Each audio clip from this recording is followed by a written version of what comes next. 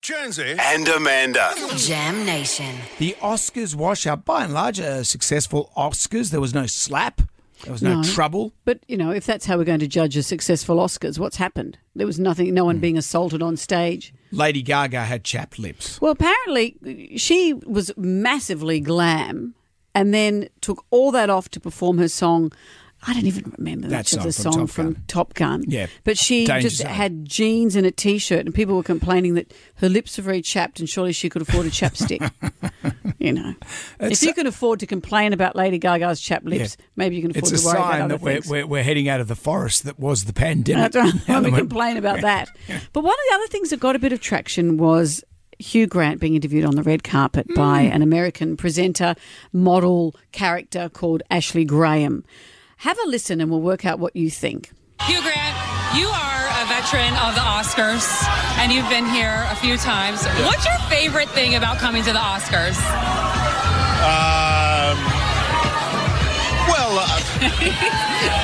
It's fascinating. The whole of humanity is here. It's Vanity Fair. Oh, it's all about Vanity Fair. Yes, that's where we let loose and have a little bit of fun.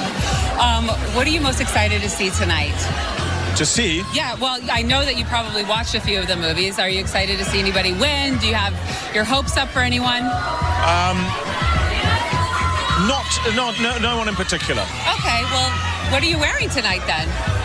Just my suit. Your suit? Who made your suit? You didn't make it. I can't remember, my tailor. That's okay. Yeah. So tell me, what does it feel like to be in Glass Onion? Well, I'm barely in it. I'm in it for about 3 seconds. Yeah, but still, you showed up and you had fun, right? Almost. Okay, all right. So All right, I'll let you go. But I just think that's two people that aren't aware of each other. Well, he copped some flack from Americans who said how uncomfortable that was and it was his fault if you're going to be at the Oscars and walk the red carpet, play the game. Whereas everyone else who seems to have had anything to do with Hugh Grant or has seen his films or has ever met him says, you answered all your questions. That's just how he is. He's dry and he's wry and he's English. He referred to himself as having a face like a scrotum later. So he's got a sense of humour about himself, but he doesn't play the game. Yeah. We've interviewed him a couple of times. He's always been...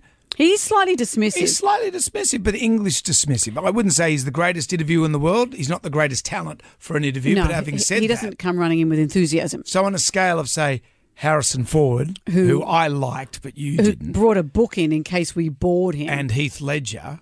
who peeled an orange on television instead of answering questions. Heath was a different kettle of fish. I think there was other stuff going on there.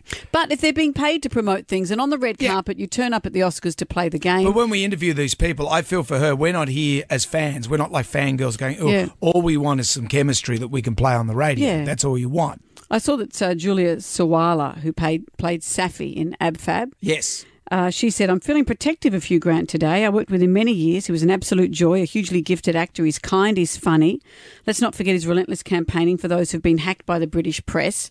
You know, he's the epitome of a true gentleman. Leave him alone. So his English friends and fan base have come to the fore saying, no, you don't get it. He's just English. He's English. Let him go. That's what happens. Maybe he should have worn some big collar and had incredibly dry lips and had the trifecta. Then he'd get people talking. That'd get people talking.